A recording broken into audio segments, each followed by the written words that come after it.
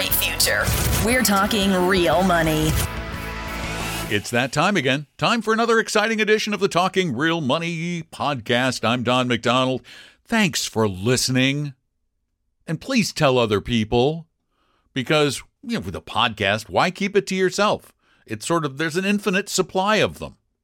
People are listening all over the world. Seriously, they are. So thanks for listening.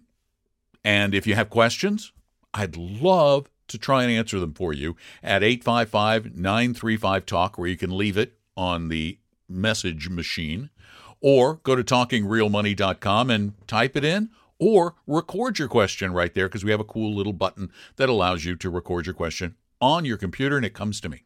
Okay? And we're going to take phone questions, written questions, all kinds of questions a little later in the podcast. But I want to start today with a topic that is getting a lot of press in the financial media, because it's sort of a geeky topic, but it's something that we fervently believe, and yet people like to take the more recent past and twist it into a new narrative. Now, what am I talking about? Well, I'm talking about what's called evidence-based or science-based investing. And that is investing based on research that has shown things like, that they've shown some factors, some dimensions, thus the name dimensional funds, dimensions of return, things that add risk and have added return over many, many, many years. And over the past 13 years or so, those segments of the market that have tended to outperform have underperformed. Talking primarily about value stocks, undervalued companies, and small company stocks, small cap stocks. They have underperformed. Now, actually, the reality is different. They haven't actually underperformed their norms. And get this is from David Booth at Dimensional Funds. From 2009 through 2019, that 10-year period where value is dramatically underperformed, supposedly, actually, value has kept right in line with its historical 90-plus year average. For the past 10 years, value stocks have returned on average about 12.9% per year. That is really respectable. The average is about 12.7%. So value stocks haven't actually underperformed. They've performed. Where the numbers get skewed and make it look like they've underperformed is that growth stocks, those with rising earnings, and these are the big tech stocks, these have exceeded their average. Their average is 9.7% per year, historically over 90-some-odd years, versus their 10-year number, the past decade, of 16.3%. So it's not that value has underperformed. It's that growth has outperformed. And that, folks, is actually normal. And here's the problem. Right now, a lot of people are saying, well, that value small cap tilt, that just doesn't work anymore. Here's what's going to happen. A lot of people, after a decade or more of it not doing what they hoped it would do, will change. And they'll switch. This is what individual investors do. They lose their discipline. They will tend to move all their money into the high-performing growth stocks because, well, everybody else is doing so well in them. Misspeaking, misthinking. They're not doing well. They have already done well. Have already done well. And you'll be moving from an asset that has been cold to one that has been hot. And let me give you an analogy, again, from David Booth. And this is a quote from a piece he wrote in MarketWatch. He said, quote, "I haven't met many people who expect stocks to return less than U.S. Treasury bills, right? You don't expect that. T-bills are paying a tiny fraction of a percent. You don't expect stocks to underperform them. And he goes on to say, and yet back when we started Dimensional Fund Advisors in the early 1980s, we found ourselves at the end of a 14-year period where T-bills actually outperformed the stock market. Continuing, he says, I remember a cover of Business Week, I remember this too, proclaiming, quote, the death of equities. People were saying that the stock market would never be positive again. Of course, investors have since experienced one of the longest bull market runs in history. So it turned. It turned right when it seemed like there was no reason to invest in stocks. Well, right now we're in one of those periods where it seems like we shouldn't be investing in value or small company stocks. Do you know that in 2000, March of 2000, we had a very similar period. We had a very similar period. Growth stocks beat value stocks in the United States for the past year, for the past 5 years, for the past 10 years, even for the past 15 years. But just 1 year later, at the end of March 2001, value stocks had beaten growth stocks in each one of those time periods. It doesn't take much to turn the numbers. That's why we believe disciplined investing is the only thing that works. It's the only thing that works. Maintain your discipline. You're going to get the return of the market. Actually, you're going to get a more stable return of the market over time, much more likely than if you stay the course than if you try to switch. If you try to switch, that's where those investor returns come in and have in the past at least looked worse than the market's returns. So, I mean, we don't know anything about the future going forward. That's redundant.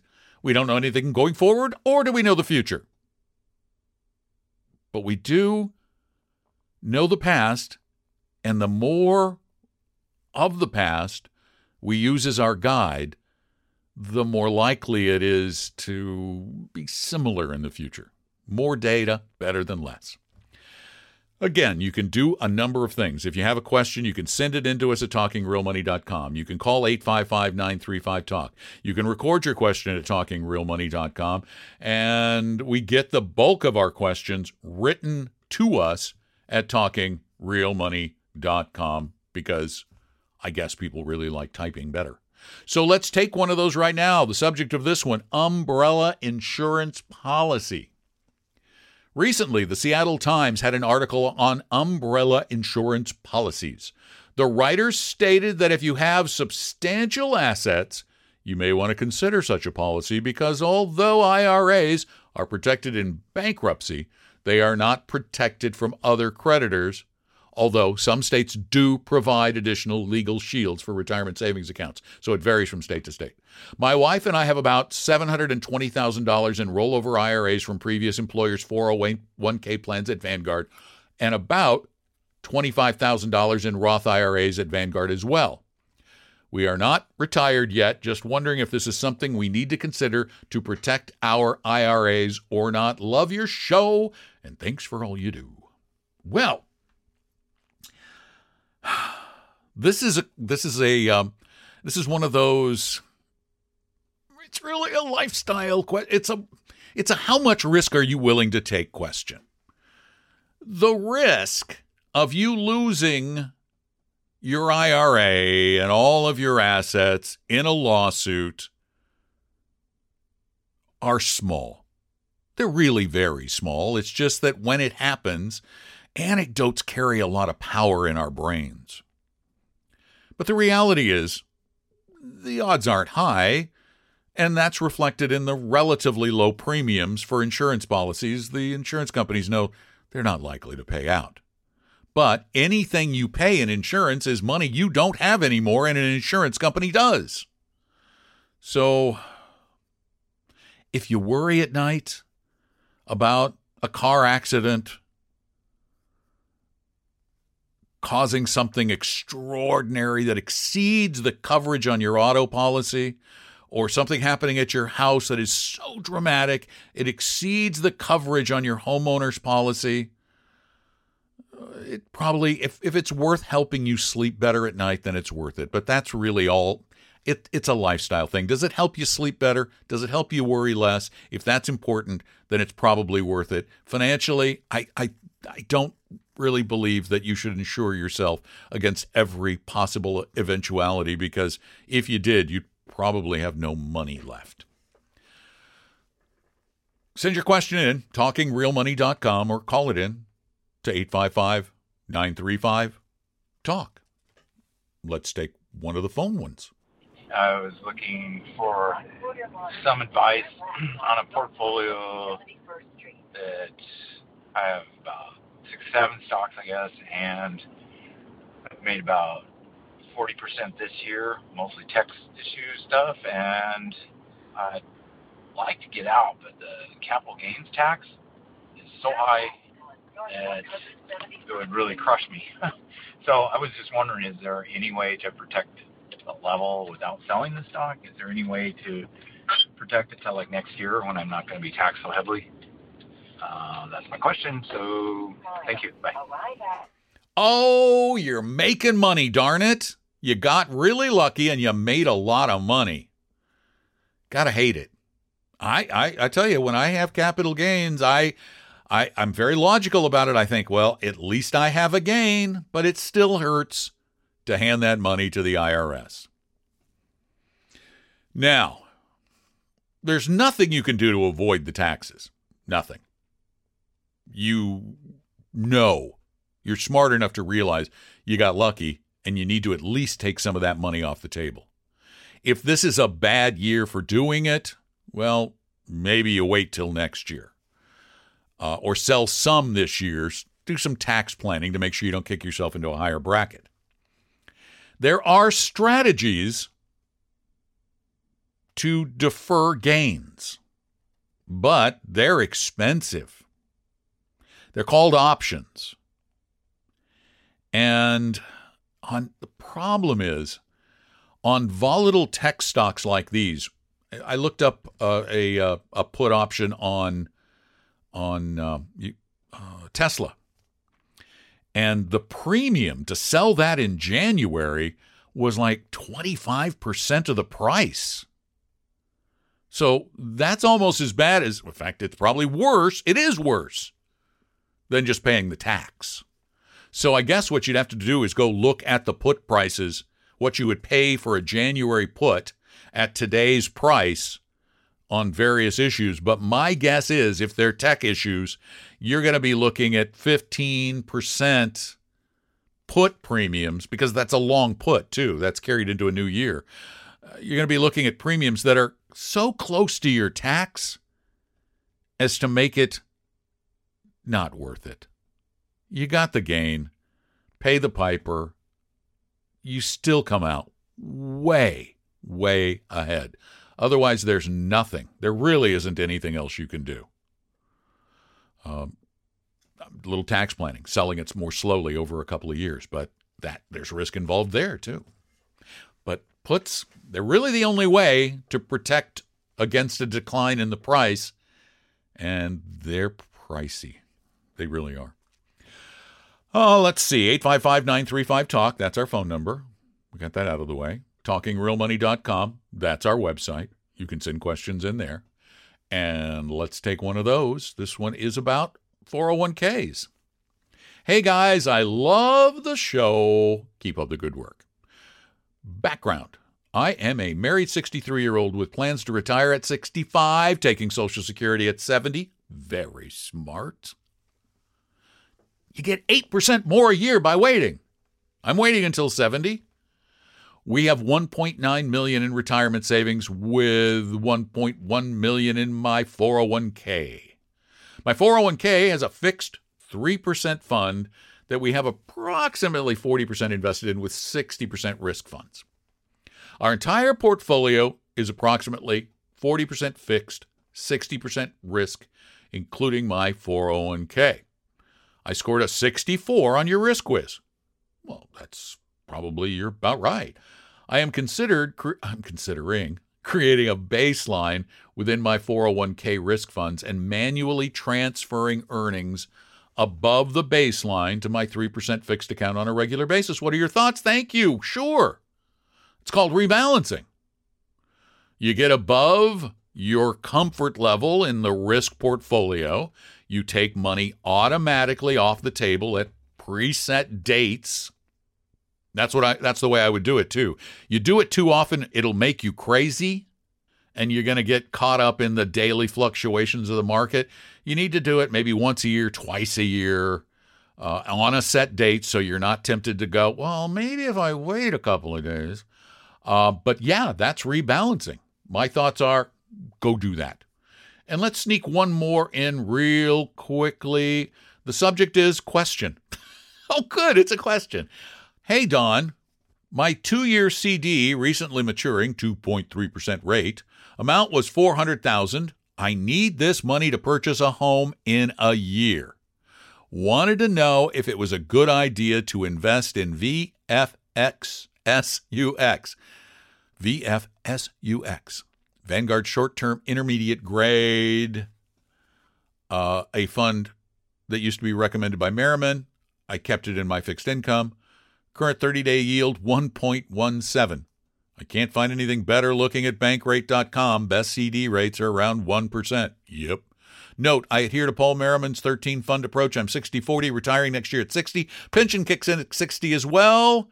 $3.6 million, including the $400K. Well. I would still go with the highest rate CD you can find at Bankrate. And let me tell you why. You need that money to close on a house. If you can stand a little volatility, I guess, you're going to be okay in the intermediate term. But you might have more volatility than you're comfortable taking. And so you can go to a couple of banks out there. I'm looking at a credit union that's paying 1.1. Oh, that's a 3-year. What's a 1 year? Let me find 1 year's. Hold on. I don't want 3 years. How did they get into my mix? I just want 1. All right. So we're looking at, about 1%, 0.9%. That you're only getting 0.2% more, and you're taking risk that I would rather not take. You can get 90 basis points easily at a number of different banks. As a matter of fact, you're in Colorado. Colorado Federal Savings Bank is paying 0.9%. Ally Bank is paying 0.9%. NBKC, which is out of Kansas City, is paying 1%. So I think that's probably what I would do. I don't think I'd go with the fund because I don't predict the future. But let's say rates soar right before you need this money, and the value drops 10%. Not likely, but it's possible. Do you want to take that risk? It's not likely, but it's possible. Or 5%, whatever the number might be. I wouldn't. If it's money I need for a down, you play it safe. Thanks for the note. Thanks for the questions. Thanks for the calls. Thanks for all the things you guys do to help make this better. Thank you for all the lovely things you say about us. We really do appreciate that. Being mere humans, we love to hear that you like us. And if you really do like us, please tell other folks. The more, the merrier. We want to help everybody become a much better investor.